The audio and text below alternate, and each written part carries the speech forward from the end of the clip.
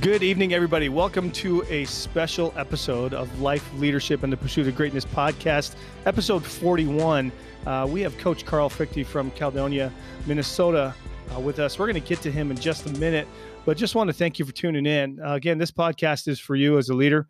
It doesn't matter that you're a football coach. You could be a person in your house looking to lead your family. You could be a business owner. You're a regular employee. Your job is to be the best version of you, and that's what we're here to help you try to figure out how to do better. With me is my co-host, Dwayne Mathis. How are you, buddy?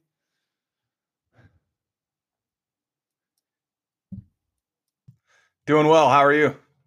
I'm doing great. You're scrambling a little bit, Coach, because you gained a game a week earlier than you necessarily anticipated, right? Well, didn't necessarily gain a game, but we moved our start of our season up a week because we, at the tail end of our schedule, we lost a game due to a team that ended up dropping their football season for this fall due to the fact that they are it's Woodward Academy, and they house in-house their students that are troubled youth, at-risk students. And they actually don't just handle, state of Iowa kids. They take kids in from all over the country. And so they just felt that was probably too much risk with kids coming in and out of their facility from all over the country. And so they just decided we're not going to, take that risk of putting other schools at jeopardy. So that's actually pretty thoughtful on their account. But so we lost our last game of the season, which would have been senior night. So kind of a bad deal there, but we were fortunate enough to actually, the team that we were going to scrimmage, we got permission from the state association, and they said if you wanted to make that into a week 0 game, since you lost the game, we certainly would allow that, and they did. And so we're, Monday morning we're starting practice instead of camp week. So here we go. Love it. Love it. Well, our guest is Carl Fricke, again, head coach at Caledonia. He's a state championship 10 of the last 14 years up there in Class 2A football, has literally transformed the community since the mid-'90s. If you remember earlier in our podcast, we had Coach Esch from Minnetonka High School. Coach Esch is closely tied with Coach Fricke, and we needed to get Coach on and talk about his direct experience with transforming a community. And so, Coach, I know you've been sitting there patiently, but thanks so much for joining us tonight. How are you? I'm doing great. I'm just really humbled, Tim and Dwayne, that you've asked to talk to us and just pick our brains. And likewise, I want to pick your guys' brains and learn as much as we can. Well, I think people that don't know you and don't know your story, you've had a book written about your town by Coach Esch, Rise of the Warriors, right? Correct. Yes. I tried to discourage Mark from writing that for over a year. I jokingly told him that his wife and my wife would be the only two to buy it. But Mark's pretty persistent, and I'm very pleased with. I hate individualism in any sport, and especially football, because it takes a community, it takes a whole tribe. And Mark did a great job of getting as many athletes and people as he could in it. So I was very pleased. Well, it's an incredible story, and we will have a link to it in our podcast when this thing is out on where they can buy the book. I've read it. I've got several of my staff members that have read it. Dwayne has read it. And we were blown away by it. And so we're just thrilled to have you talk about the concepts. Really, they come down to just leadership in general. Would you agree with that, Coach? Yes, absolutely. And then having the guts and the fortitude to step up and do it.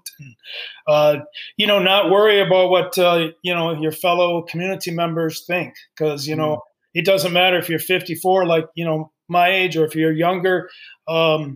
We all feel that peer pressure, and you have to be strong enough spiritually and emotionally to disregard the negatives and just keep fighting.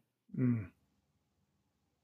Coach, when you talk about have the guts, can you dive into that a little bit deeper and what your thoughts are on that, or just your opinion on that when you say to have the guts to not pay attention to the background noise, I guess you could say? Well, yeah, and just to give a little background about our community, we're very German, Norwegian, Irish, and right, our greatest strengths are our greatest weaknesses. And one of the weaknesses, right, Frichte's German, is that maybe those people like to drink a little bit too much. And to me, it's way overrated. It's just I just despise guys how, what's high school to a lot of people? Partying and running around, and there's no goals, there's no direction. And unfortunately, that's where our school was at. The guy that I coached under, Mark Frayling, was a great Christian man. I respect him. These are things that we've talked about. For whatever reason, he just couldn't get a handle of it. And we tried as coaches to help him. It just didn't work. It backfired, and I'm really not for sure why. I have my thoughts, but again, he's a great man, and I respect him to this day. We tried a different approach. We tried where we came with education, more with the science. I would directly, for a lack of a better term, attack the boys on here's what it's doing to you. Here's what it's doing to your testosterone. Here's what it's doing to your heart. Here's what it's doing to your brain. And I took a lot of grief for it. A man in our community that was an All-American in wrestling was a bad dude. Actually, we went nose to nose. I'm young 20s. This guy's a legend in our community, and he jumped me at a wedding dance. And there was two things I could do, right? We could go at it, or I could walk away, and I decided to suck it up and just went nose to nose with him. We didn't come to blows, but I wasn't going to back down. And thank God that he didn't. To be honest, you never want to get in a fight with a wrestler, right? But I didn't back down, and it caught the attention of almost everybody at that wedding dance, and it was a very popular family. And I just think too many guys just get distracted. They let the noise of their community waver their core values. And I think, I don't mean to be critical, but there's just too many of us that are weak, and we don't know what we're trying to accomplish, or we do, but we're just too scared to go out there on a limb. And I was either too dumb, too naive, or I just didn't care. I wanted us to win, and I wanted us to change lives. And you got to be able to battle. I got my wife, and that's all I need. So, I love it. Coach. When you took over that program, that was late 90s. Is that right? Correct. Yes, sir. So walk us through kind of that beginning journey. You don't have to give the long version, but walk us through what it was like when you got started, because your community, you mentioned, had, a lot of drinking problems, a lot of fighting problems. Mark mentions it in the book.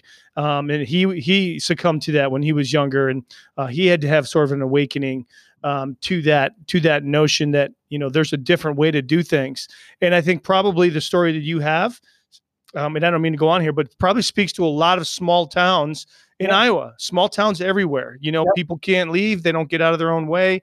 And they end up at the local, pub 25 years after high school, wishing they would have done something different. So talk about what you did different. Or like, I have local coaches that talk to me, and they're like, well, they just don't want to change. That's what we did in '83. Why would we change in 2020? And you just, somehow we just got to stay the course. Like I said, I had a great mentor in front of me, and I got to see everything that he did that didn't work. And, I was on, we were trying to help him to do what we could. And actually, Mark left because of the drinking issue. He didn't want to raise his kids in that type of issue. And we also got soccer in Caledonia in the early 20s. We still have soccer. We are a small 2A school, and we were adamant that we shouldn't have had it. And I still believe we shouldn't have it, but that's for another talk. My point is that we're just too small of a school. And yeah, it should stay in Europe, but whatever. We'll go back to the other issue.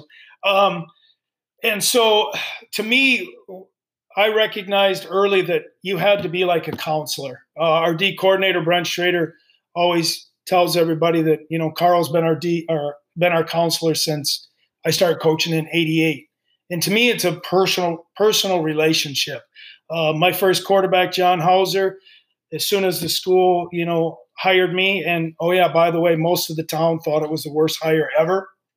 I had a number of businessmen. I knew they weren't happy with it, but they didn't have the guts to tell me. But then, of course, 20 years later, then they told me, and I'm like, yeah, I figured something was up. You guys didn't, they didn't want to talk to me. They didn't want to be around me, but that was okay. So I picked up Johnny. We went for a drive. I always think if you can get kids, right, if you can go get them alone in a car, driving, just listening to some good music, break bread, go eat, just sit down, have a burger, or in this case, we went to have breakfast. And we just hashed it out, and part of it is I really wanted to know how much they wanted to be, really, truly into football. And they did, but they didn't know how to. And the number one thing for me was we had to get them away from the party scene, and we had to somehow find a weight program. And in my eyes, I love speed, the speed part of football. We had to come up with a speed system. So, but the first thing was to break that drinking and drug cycle. Mm.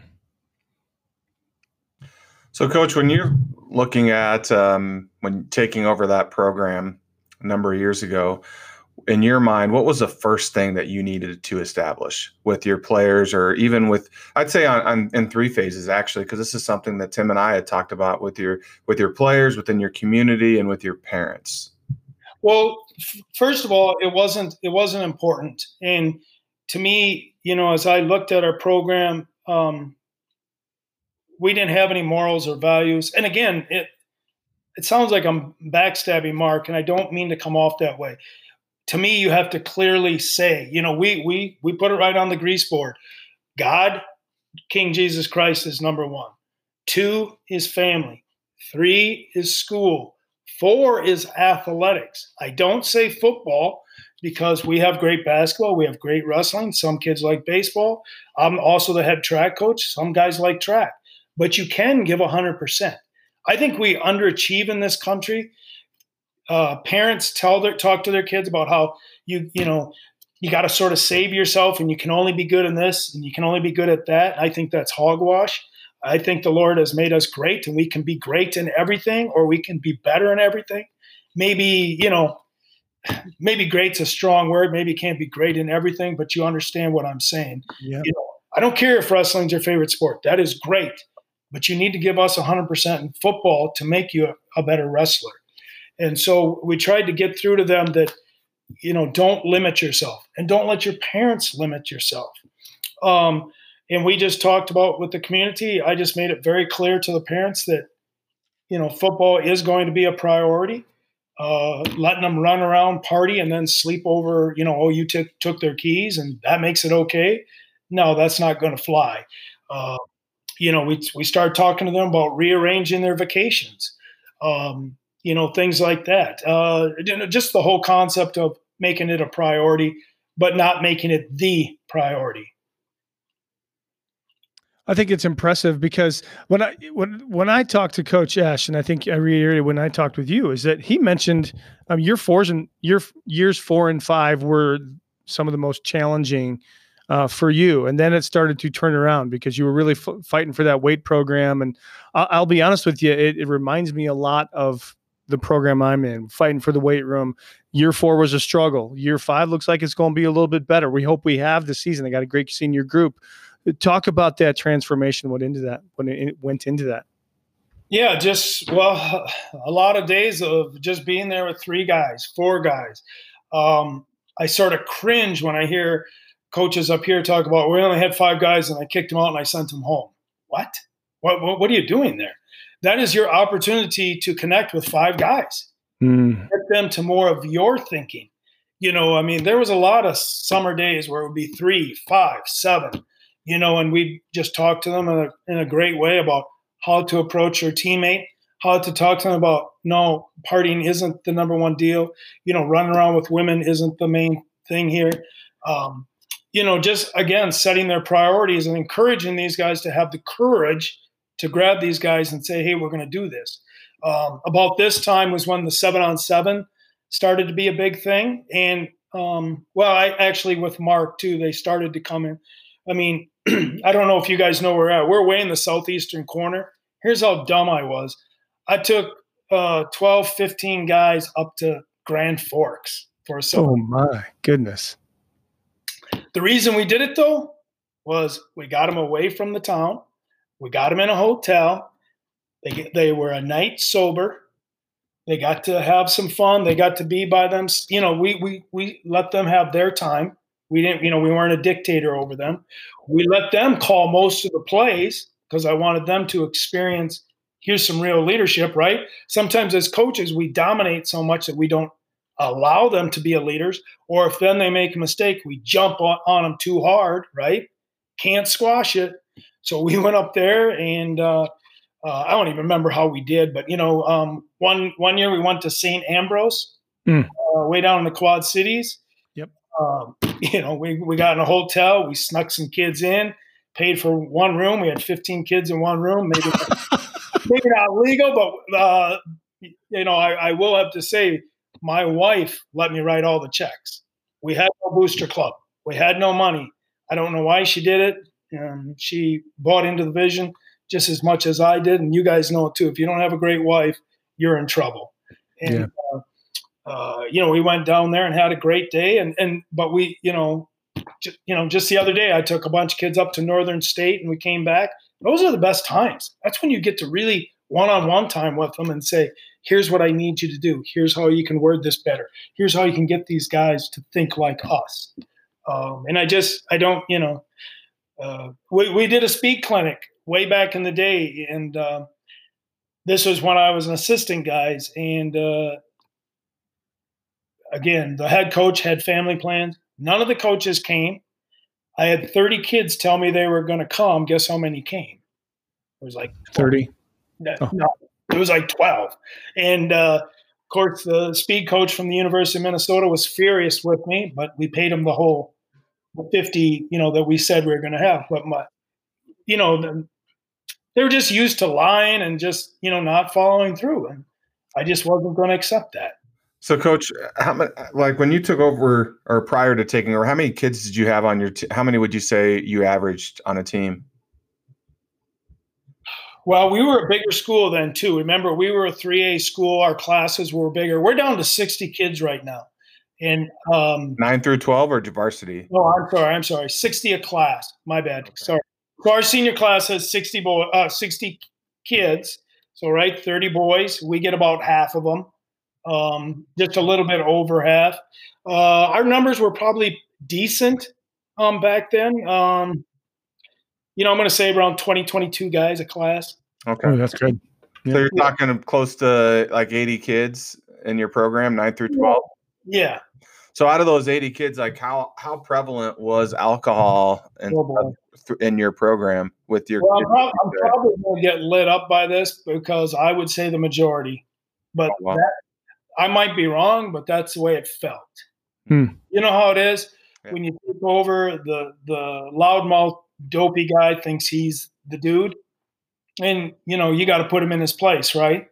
And you know, I realize you're dealing with a high school kid, but we're also trying to change lives. So that was also one of my job was try to get those guys in line. And if they stepped out of line, it was, okay, heck to play. Hey. Did the school have their own like good conduct policy per se in regards to like if someone got caught drinking or anything like that? Yeah. We're very strict. We go by the state high school league rules, and you know it's 2, 4, 6, 12. You know. Would you do anything above and beyond that kind of deal to kind of help deter kids, or what was your own personal running? Or would you just running? Okay. Running. Yeah. Yeah, a lot of bear crawls, a lot of up downs, things like that. Right. Yep. Yeah, Tim just had an experience.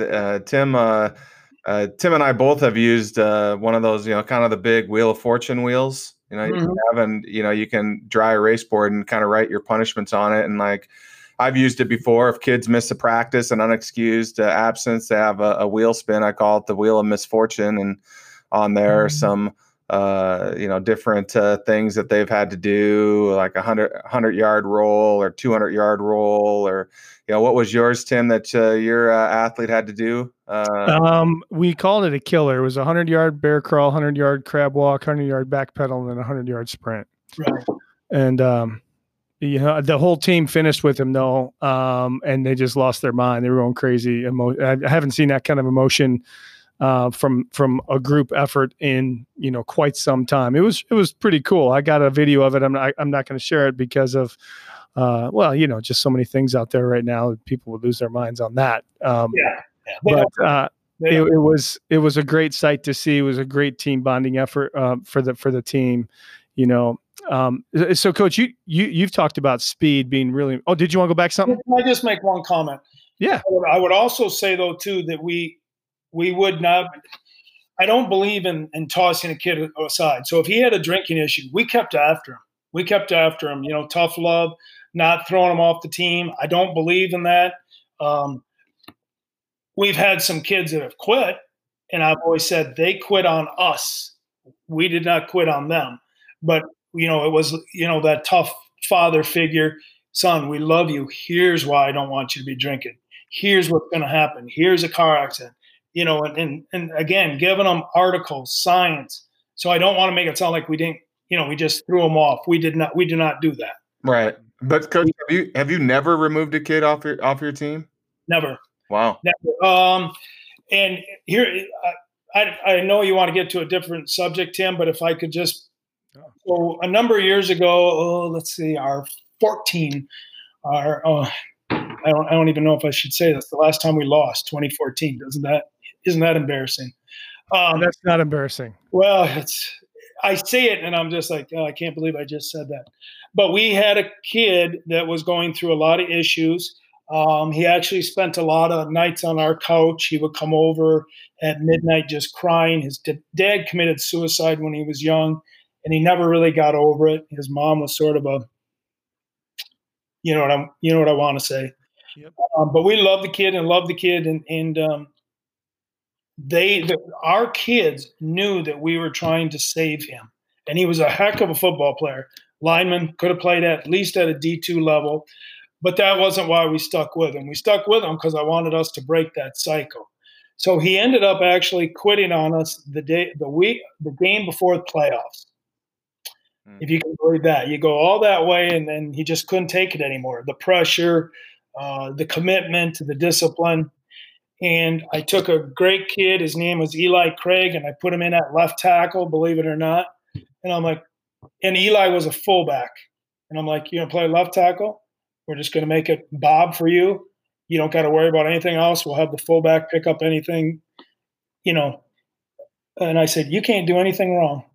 And our kids, guys, got it. And we're just really, really supportive to our coaching staff for trying to save this young man. And they never, they were never disrespectful. We lost that year in the semifinals, which was a great year, and we were really proud of it. But never any issues about it. So, I mean, just that just shows you the quality of young men that we have. But it was a heartbreaker, So the kids still rally around the kid that, kind of that stepped away from, after the fact kind of deal, or?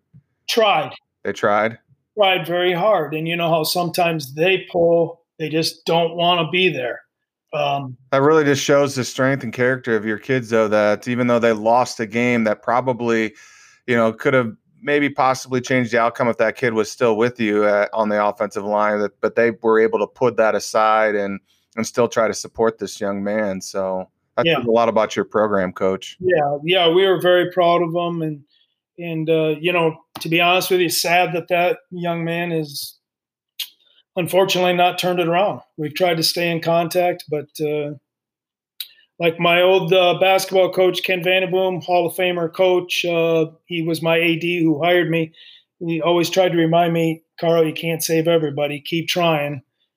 He would call me Mr. Pollyanna sometimes, but it still hurts. But yeah. I think it speaks. Your passion is clearly coming through, Coach, and I I just enjoy listening to you talk. And you mentioned God, family, school, and athletics as kind of the pillars. But what are the non-negotiables, kind of core values you have outside of that for your program that you're like, this is what we're going to be about? I know you mentioned the word speed, but that's not really where I'm getting.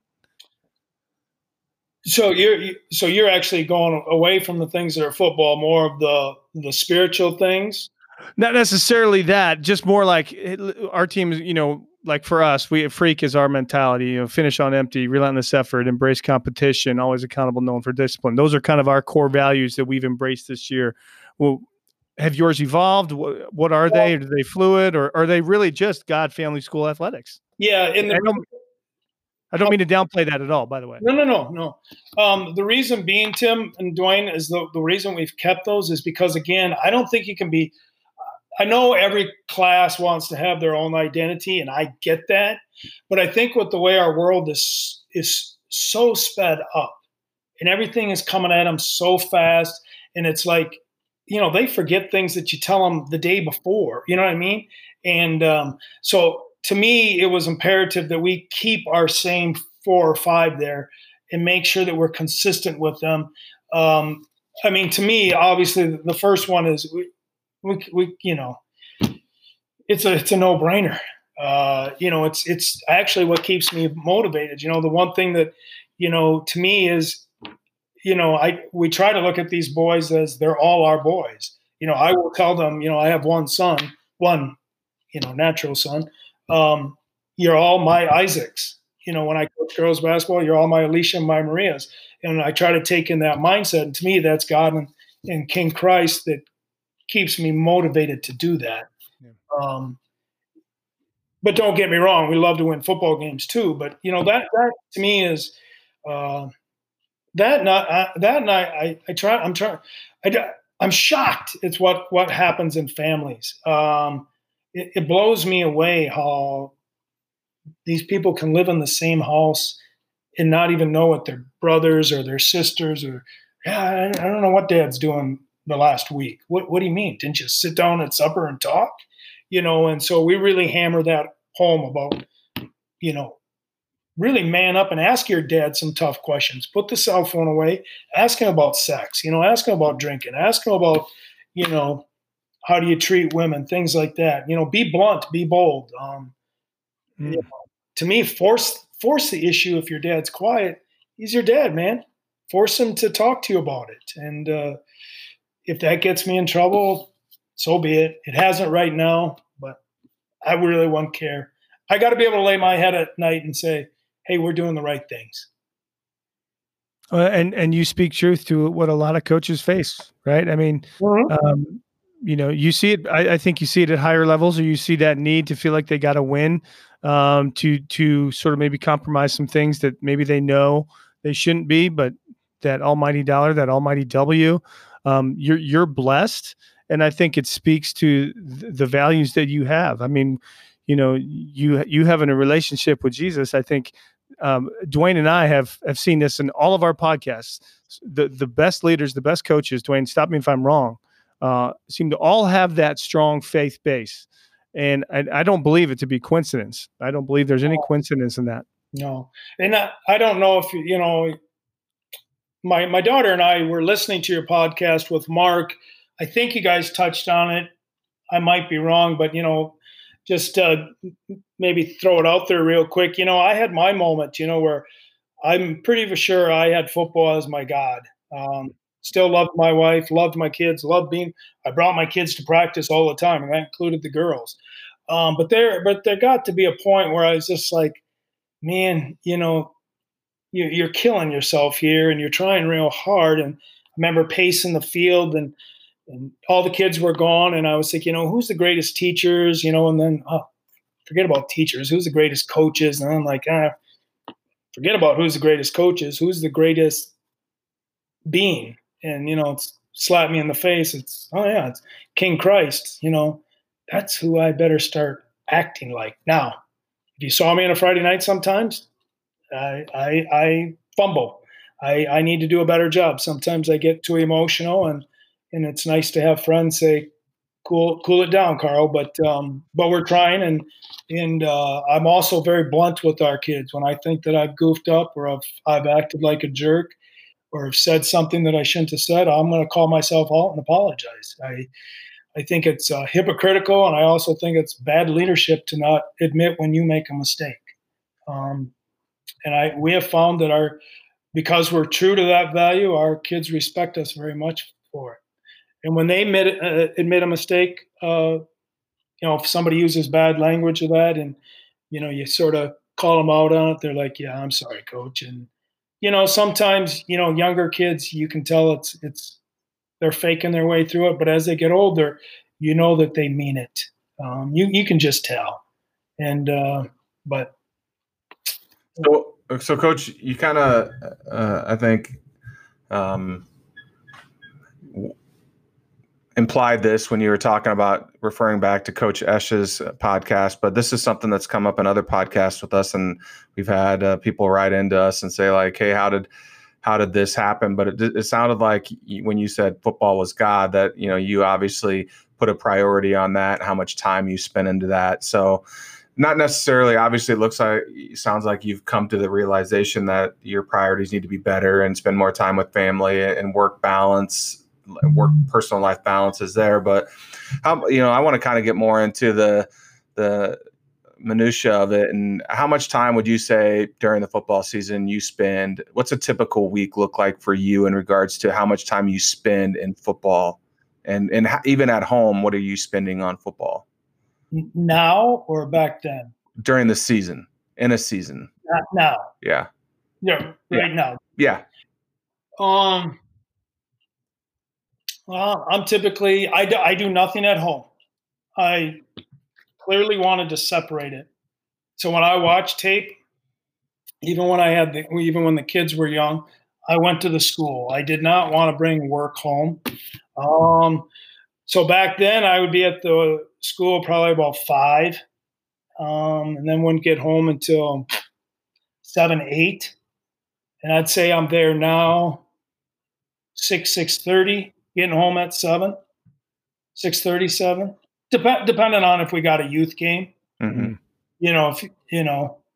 And also my kids are grown now, and my wife works 12 hours. She's a nurse, so. Right. Oh, okay. God bless her, right? Yeah. So, if I know she's going to be at work, I'm going to stay longer for the game. If she's home, then I'm going to come home. Sure. I'll watch a half and then come home. Call the coaches afterwards and check out how. So your day roughly starts around 6 a.m, and you're usually getting home anywhere between 6 and 7 at night. Correct. Around there. Okay. Yeah. Yeah. Well, when we come back from break, we're going to touch base with Coach about was there an aha moment when he knew things had finally turned a quarter? Stay tuned. All right, welcome back to Life Leadership Pursuit of Greatness. We're with Coach Carl Fricke from Caledonia High School. Coach, right before the break, we were talking and had lots of great information, but you've been at that school for quite some time, and you had struggles for the first 5, 6, 7 years. But when was the aha moment that you're like, I know we've got this, and the work is paying off? Yeah. So I took over in 97, 98, and believe it or not, our first 2 years, we made it all the way to the section final game, which is for us before you get to the state. I always jokingly tell those guys, if I'd been a little bit smarter, we would have won and we would have made it to state right away. But then year 2 and 3, that's really, 3 and 4, that's what Mark is talking about, where we were just above 500. Kids were sort of slipping back into the drinking scene.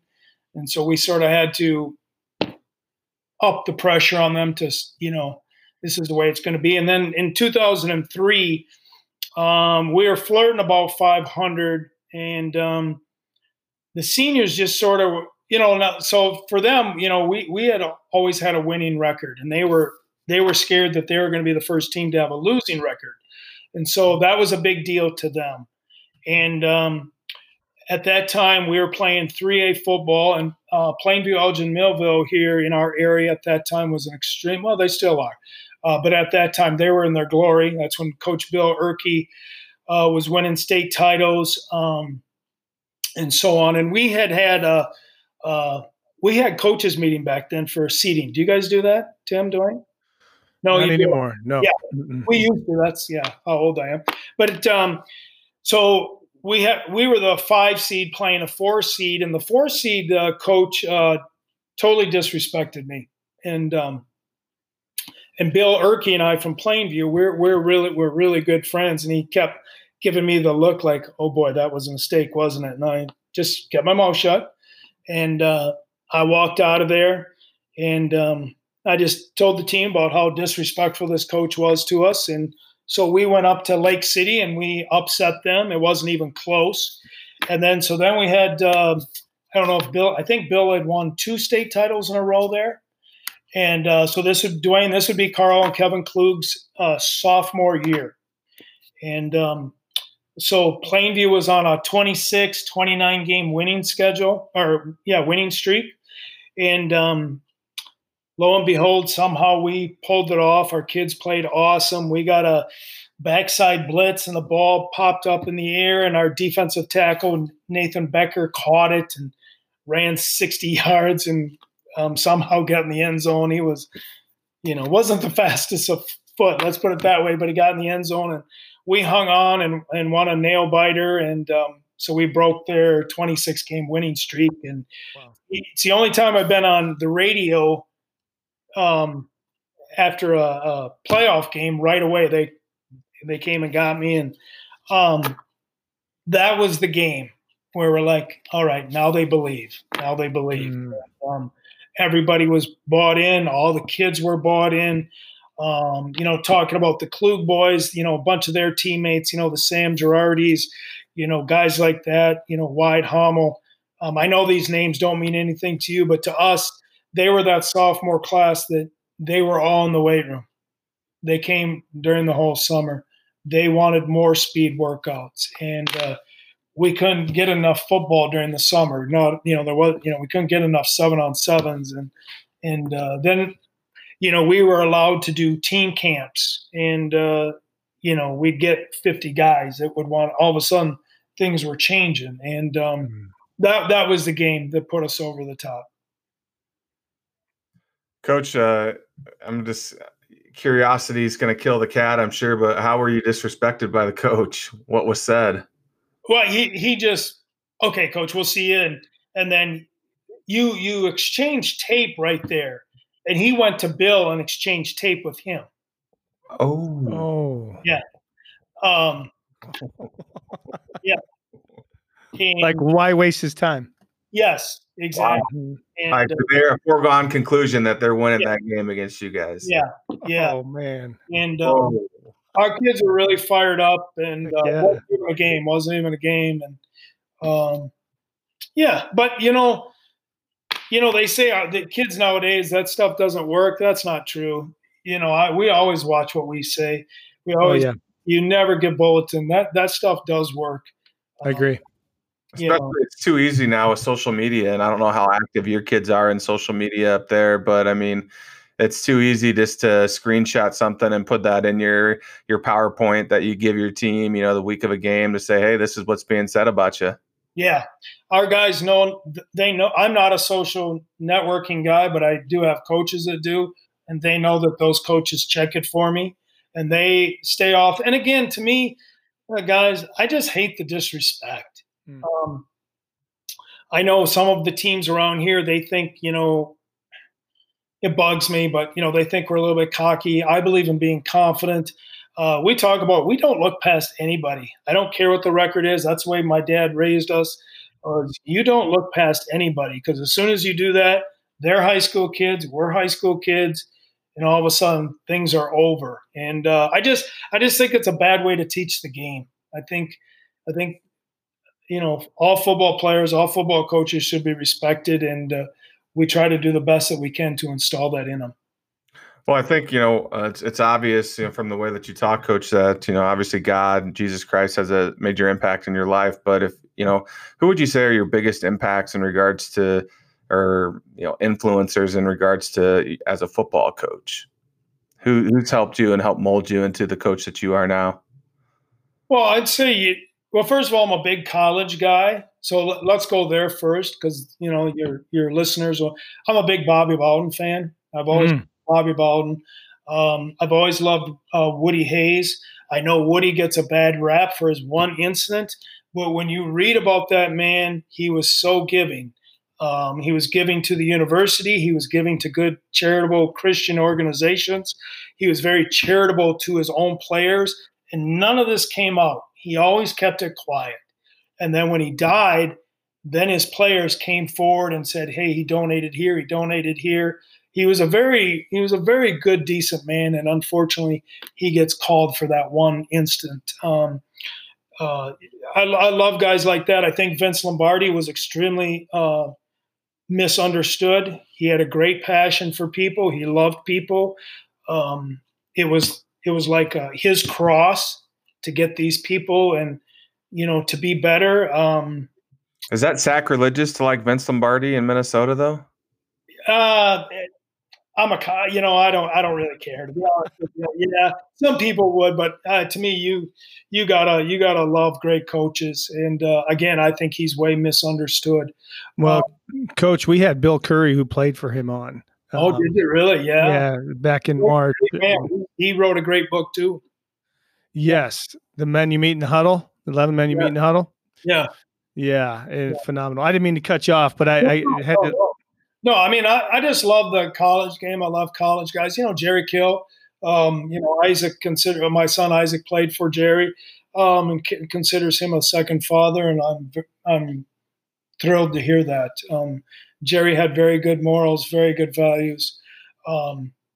Locally, Mark Frayling, Chris Fadness, great basketball coach out in Austin. He and I coached boys basketball year. Ken Vanderboom, my AD. I took a little bit from all those guys, to be quite honest.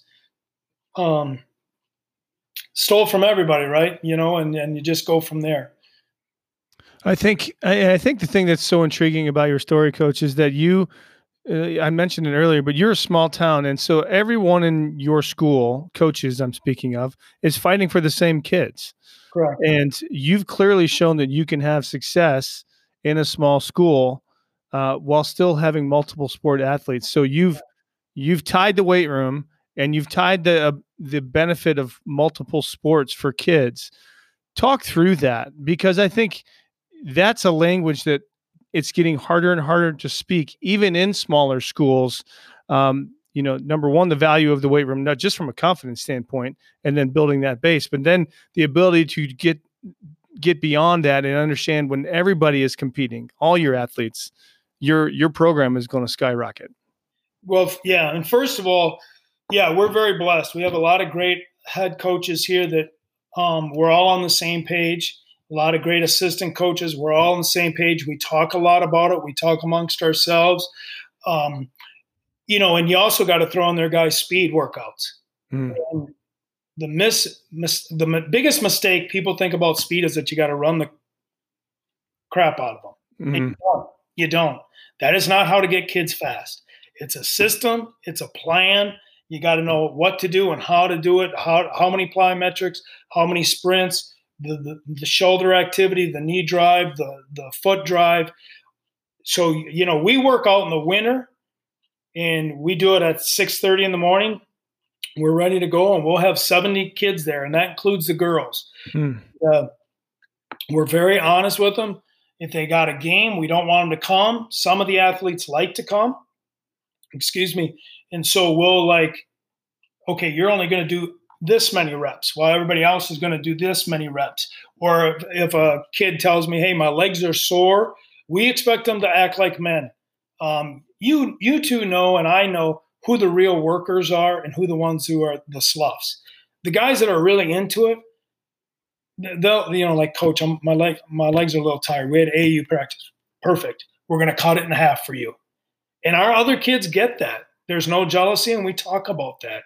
And we ask them to think like men or women when the girls come.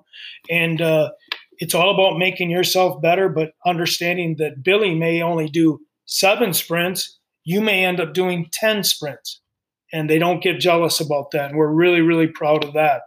Help me out, Tim. Sorry, I sort of rambled there. What was the beginning of that question again? No, I was really just speaking to the value of getting everybody, the coaches on board with everything you're talking about. Well, again, I'm very proud of our guys. All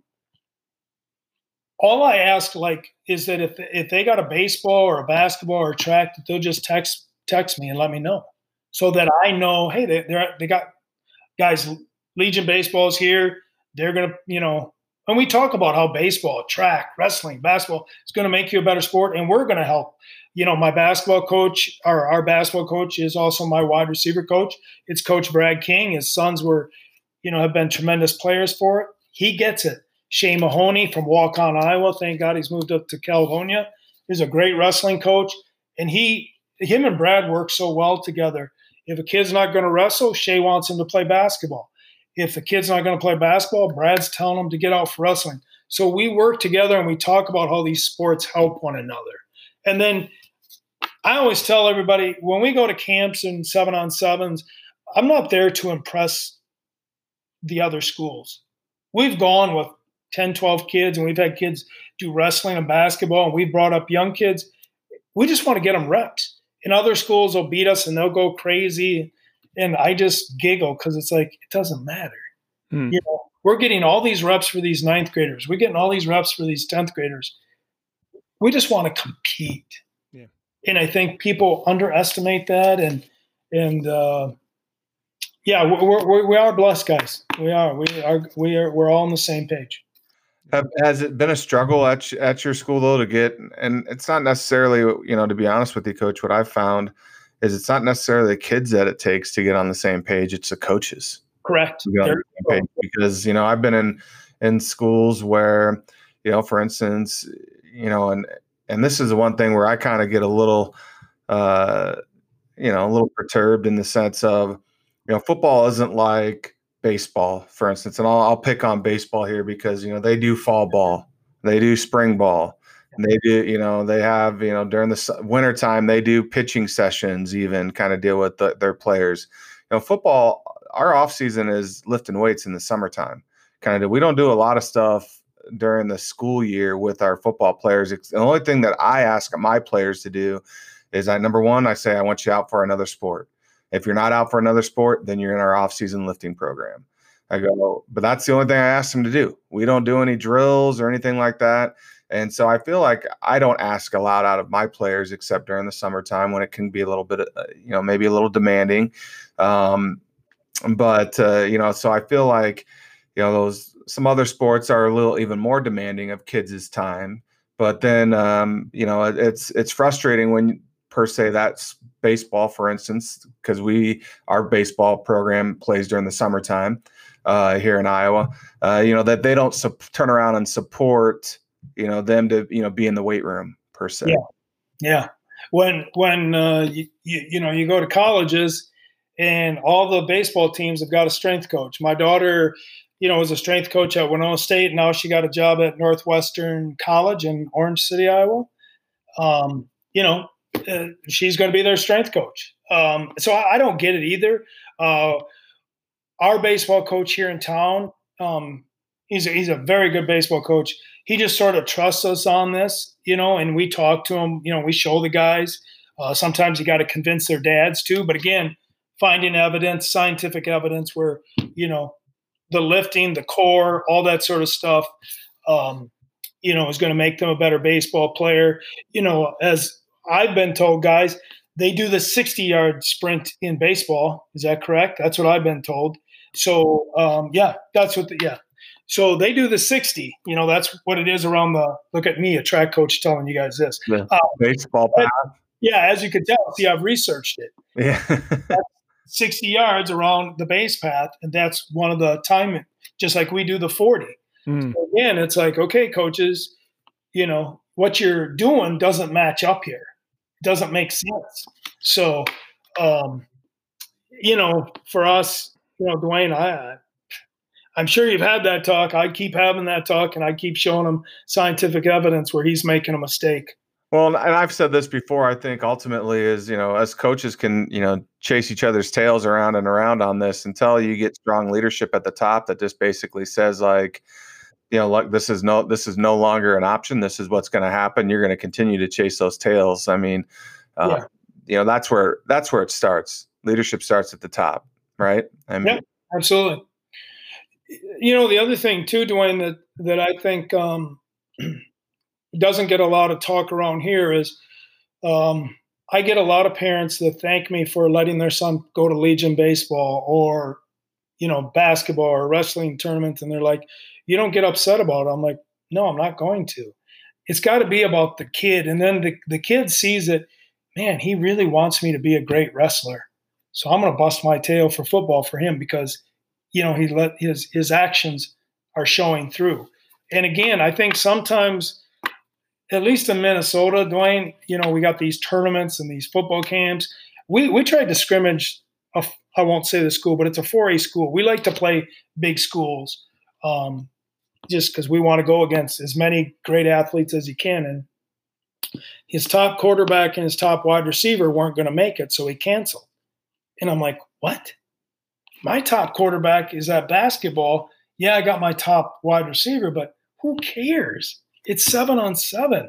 I think there's just too much egotistical pride amongst coaches. It's 7-on-7 and team camp. We shouldn't worry about what other coaches think about us. You know what I mean? I know I don't judge other schools. What I judge is, do their kids work hard? Do they behave? Yeah. Do they do the right things? Are they trying to do what the coach does, or says? If they do that and they get beat, hey, they're doing the right things, man. We let other things distract us. So. Well, the saying, comparison is the thief of all joy. And, we get caught up into that. And I don't know if you're a Tim Kite or Brian Kite guy, Focus 3 podcast, but, they talk about that big ego versus a strong ego. And I would go out on a limb here on my life here, Dwayne, and say that Coach Frichte has a strong ego, does not have a big ego. And I think that speaks a lot to how your program is sustaining. So I would love to know, you said you haven't lost a game in 2014. I know you're not bragging. You're really just speaking truth. What is it about the sustainability that's allowed you to do that? Can you speak to that? Well, you mean besides having great athletes? Well, yeah. I mean, listen, you have athletes like everybody else has athletes. And I think sometimes, like I said, St. Thomas up there, there are winners and there are people that breed winning, and then there are programs that don't. And clearly you are on that path. And so I'm not here to blow roses up your rear end, but you do have something going, and sustainability is a big part of that. You could sit back and rest on your laurels, but you haven't. Well, I appreciate that. First of all, yes, starts with the athletes. I think we got a special relationship with most of our parents, right? They trust us. They know that we care about them more than as football players. And the reason I think that's so important is so that when I say something and I'm like, I need you to eat better. Like today we had practice and we had some young kids really get lightheaded. Well, then you start asking them, how much water did you drink? None. What'd you have for breakfast? No, I didn't. And the longer they're with us, the stronger the parents become our advocate. And they'll be like, doggone it, coach said to get to bed before 9 p.m. You're going to get to bed before 9 p.m. I don't care what your girlfriend says. And that helps, right? Other than that, we are obsessive with attention to detail. You are going to do it our way, fearlessly, and 100, just full speed. We're a full speed football team. We try to play downhill. We try to play extremely fast. We think for the most part, most schools can't play fast for 4 quarters. When it comes to breaking down a defense, I think my guys and myself, I'm the offensive coordinator, we really break it down big time and then try to keep it simple. We like to look for one-on-one matches, right? Keep it simple. We have a lot of tall, lanky, fast kids here. That's quite a combination, isn't it? And we like to get them out in space, and then we have good, quick quarterbacks and running backs that can gouge the middle. So we try to, obviously, just like everybody else, pick on the weakest of your opponent. Defensively, Coach Schrader, and again, we're a blow them up defensive front. We're sort of like the Miami Hurricanes, but we act better. We're just trying to blow up gaps and just keep coming. Everybody always says, well, we're going to trap you and we're going to screen you. That's fine. We work on that relentlessly, full speed ahead. So we literally do a screen drill where you're sprinting at me at the quarterback, and then you retrace your steps, full speed. I throw the ball, and they go pick it off. So we talk a lot about visualizing stuff. We talk a lot about never underestimating our opponent. I've been known to lose my mind after we've won by 50 because we didn't play or respect that team as much as what we should have, if that makes sense. It does. Sometimes kids get lazy. Not that we're trying to run up the score, because they're just talking about just finish right. And even if you're a 9th or 10th grader and you're getting in there, we have a standard. We don't care what the scoreboard is. You are going to play our way, fast and physical. Am I going to call more conservative game? Yes, because we are high school, but you still better be running full speed. I think you're talking execution, right? You're going to get to our standard. We're not going to lower our standard. Right.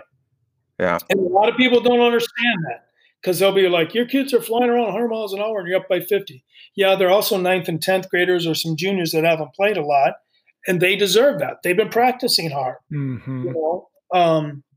We're not trying to embarrass anybody, but again, we're trying to get them ready for real life here. And I don't know. There's just not enough correlation, in my humble opinion, between getting them ready for football and then becoming a great dad and husband.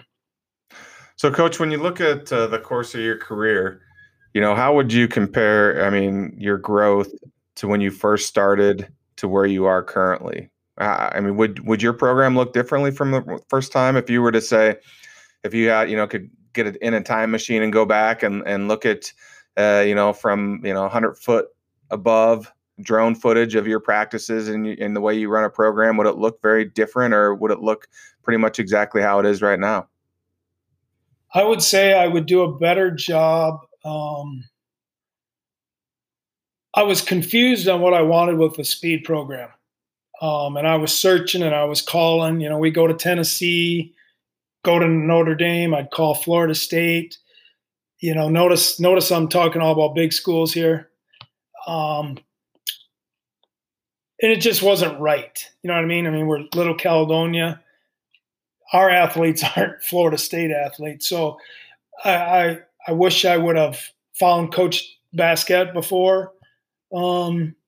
He's sort of who we've taken our speed program from.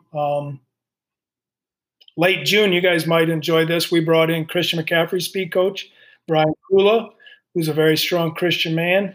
And he loved it in our hillbilly part of the state. Just a great guy. If you guys could ever get him on a podcast, he'd be worth it. I would do a better job of that, Dwayne. And I would also, we rotate now every 3 plays on offense and special teams. Defense, we're a little bit slower, but we still rotate. What do you mean rotate? Just players? Yeah. So we do a lot on air. We do hurry up on air, where I'm screaming out the front, the time, and the countdown. And then my coaches place the ball on the hashes, sometimes in the middle. So the quarterback's got to call it. And then my center's got to call the front, and we make up blitzes so that they're doing everything on air, and I'm screaming and I'm trying to make a lot of noise. I'm trying to distract them. And so the kids rotate every 3 plays. And a lot of times we have 2 groups, one on each end, and they go towards each other and they go by each other. So as you can imagine, that's quite mass confusion. But I like that, because that's a game. And all of us coaches are yelling out scenarios, but the kids are rotating every 3 plays. And then when we break down for, our first game of the year is Plainview, everybody will rotate 3 plays. So there's no excuses. Everybody's getting plenty of reps. We had a college coach come to practice this year to grade us, and he said he'd never seen a high school practice that way. So I was very humbled by that. And he said he couldn't believe all the reps our kids got. So are you familiar with Tony Holler and Chris Corfist and their Feed the Cats program? Bits and pieces. He was at, we went to Chicago. Did you get that brochure on Track Football Consortium? Yeah. Yeah. I think it came to me as an email of track, sprinting speed, and football speed. Yeah. Dwayne has been there and had dinner with Tony Holler. Oh, okay. Yeah. Yeah. So Brian is Coach Kula is good friends with Feed the Cat guy. Okay. Yeah. So do you incorporate kind of bits and pieces of that? It sounds like you definitely practice fast. Do you still try to do some other things in terms of like hitting and lifting and things like that? Or what do you mean by lifting? Well, Tony's a great guy, great coach. I think he is on the other end of the spectrum in terms of how he would handle the weight room for his players compared to kind of an old school, get in there and bench and grind it out with squats and Tony's more of an emphasis on speed than he is on strength kind of deal. So like if you want to get faster, you're gonna have to sprint. You're not gonna lift to get faster. Correct, to a degree. I mean, you still got to have the right. We're a big Olympic lifting school, so for us, the first Monday of practice, we'll warm up after our talk. We do our little talk, then we warm up. We lift. We are an Olympic lifting school. We do back squat, we do front squat, but we do all the Olympic lifts. And then they come on out, and then I do speed with them. And we divide them up into 2-3 groups, and we rotate our kids into the weight room, and then they come out with me, and we do speed. And it's taken from Coach Dale Basquet's shoulder series. We are going to implement, we already are this summer, Coach Kula's bottom mechanics with Coach Basquet's upper mechanics. And then from there, we go to special teams. Then we go either O skills or D skills, then O team to D team, and so on. And that's our practice. And it's extremely up-tempo and extremely fast. So we lift part of practice, 7 through 12. So then in practice, you said that you're running on air quite a bit. How often are you actually running like scout team against like your first team offense or defense? I'd say less than half an hour. Or off, a week or a day? No, a day. Okay. A day. When we get into the season, it'd be 15 minutes. So I put in a 15-minute series of on air where everybody 9 through 12 is going up and down the field on air. So the big quarterback is calling out, here's the coverage, here's the coverage. Center's calling out what the front is, and everybody's pointing and it's on air, and I know it looks goofy, but we're making them use this. Yeah. A 3 front, it's a 4, it's a 5. Here comes the blitzer, and their coaches, left outside linebackers blitzing here, so on and so on. I love it. Well, what would I don't know how else to say this. If someone were listening to this the first time and never knew anything about you, what would be the one thing that people would be shocked that you do as a coach? Odd question, but yeah. Like I don't know. I coach girls basketball, and the girls joke that it used to drive me crazy. I don't know.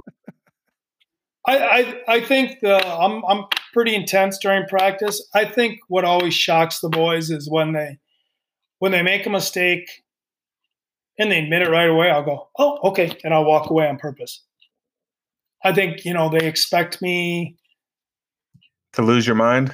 Yeah, I mean, and let's be honest, they like to fake that it's worse than what it is. You know how that is. He's psycho and all that. It's just, like we always tell them, we always ask the upperclassmen to make sure that the young guys understand they can't hear us at US Bank. They can't hear you at TCF. And I got a pretty good voice. And we always make sure that they understand that it's you on the field. And we allow our quarterback to always change the play unless we're way up. Then it's like, no, I'm just going to run the ball. You know what I mean? Mm-hmm. We don't care if it's 3rd and 15 and we're down by 21. I called a bad play, get me out of it. Mm-hmm. And I'm not going to chew them out on that because our quarterbacks work hard and you can't do that to a kid. And so, your reputation gets exaggerated. I'm really a teddy bear. I totally believe that. They just don't get it.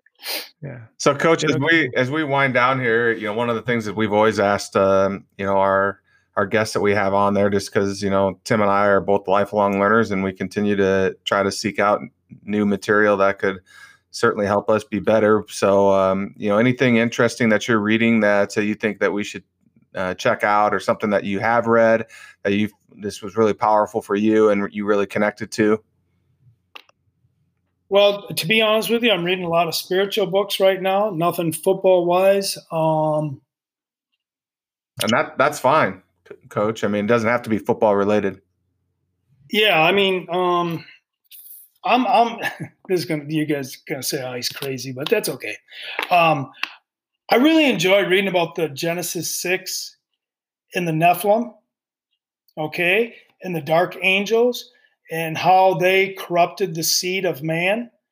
And I think it explains the Old Testament to the atheist that doesn't understand why God had to have those corrupted seed Nephilim killed.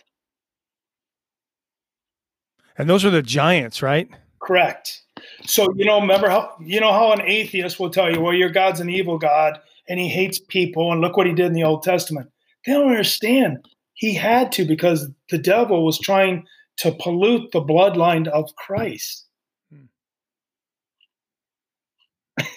Sorry. That was really no, that is deep. Like, my mind is, I'm wrapping my head around, because I've heard that so many times. And it's a question I think a lot of Christians are going to ask when they get to heaven. Yes. Like, why did you do this? Why did you do it that way? And that's fascinating. I never would have correlated that. I think the Bible is literal. Yeah. There's allegory, where that's, in Revelations. Yes, I get all that. Yeah. When the Bible says, Joshua and his boys saw them, they look like crickets, and there's evidence. Now, all the atheists, remember, and all the higher educated people that want to fill us full of garbage of evolution, they're hiding all these giant bones. People don't know this, and people are getting brainwashed and all that. His name is Gary Wayne. Gary Wayne. And he does a great series on the Nephilim. The other book I really like, Dwayne, I don't know if you know this guy, Joseph Farrell, World Net Daily. It's a Christian news site. He writes a great book called The Gospel in Every Book of the Old Testament. And again, it's another wonderful book that makes you open your eyes and say, here's the correlation between the old and the new. There's nothing different. Nothing. People are fooled. Right. Sorry. No, you're fine. Fascinating. Fine, Coach. I got it written down, and it's always interesting to see what people are doing and how they're learning, and clearly you are motivated by that, and I think that speaks to who you are. And I really feel sad. That's the word I'm going to use. Sad for people that believe in evolution, who buy that lie. When it actually, to me, you got to have more faith believing in evolution than you do creation. And then why people, think he's an evil God, and he's not. He's not. He had his, I'm going to use the word commandments to the angels that here's what you got to do for us. And they broke it. And God could not tolerate that. Remember, God is truth, right? So that means he cannot, he's just so powerful that he can't tolerate sin. So if his angels were going to sin, he had to do what he had to do, man. So I'm sorry if that sounds crazy, but I find it very exciting. It has strengthened my belief even more. Well, and I think that strengthens your ability to have thick skin and do what you do with affirmation and strength, right? And assertiveness, right? Yeah. I mean, people can think what they want to think, but it's only the Lord that you got to worry about, man. So. Amen to that. Amen. Well, Coach, as we wrap up, is there anything that we haven't covered tonight that you think would be appropriate for people to know, or anything that you'd like to leave with our listeners that, are interested in this whole concept of leadership? Yeah. Mark and I talked about this. We think a lot of coaches are closer to pushing over this, to getting their program over the top. And just when they're going to get their program over the top, they quit. Mark and I have talked about that a number of times. And there's so many coaches that I believe are just at the cusp of getting it over the top, and then they retire or they resign. The other thing I'd like to say is all three of us are competitors, but at the end of the day, I bet you none of us, I don't judge a program by their one-loss record. I judge their program by how hard do the kids work? How hard do they play? Is that coach trying to make them better men? And sometimes you just don't win. I got a great friend a couple miles, about 20, 25 miles away from here. He's a great football coach. He's been coaching since the early 80s. He's probably never going to get to the state tournament, but he is one of the best coaches in this state. He makes men out of those people, those boys over there. He's sort of a guy that I look up to right now, but he's never going to make the state title. But he makes his boys better, and that's what it's about. And we can't worry about what the suburban crybaby parent wants sometimes. The AAU parent. It's garbage. So that's the last I got to say, man. I appreciate that. Well, we appreciate you guys tuning in tonight, listening to Coach Mathis and I talk with Coach Carl Fricke from Caledonia High School. We are better because of I would say almost an hour and 10 minutes we've spent here today. Coach, we've got so many nuggets and so many ways to go after this, but we can't thank you enough for your time tonight and sharing of your passion. Really, really humbled, Tim and Dwayne, and love what you're doing. And I love your concept, and I thank you from the bottom of my heart. Appreciate you. God bless. And to all of those you listening, let's keep chasing life, leadership, and the pursuit of greatness in everything that we do. Have a great night.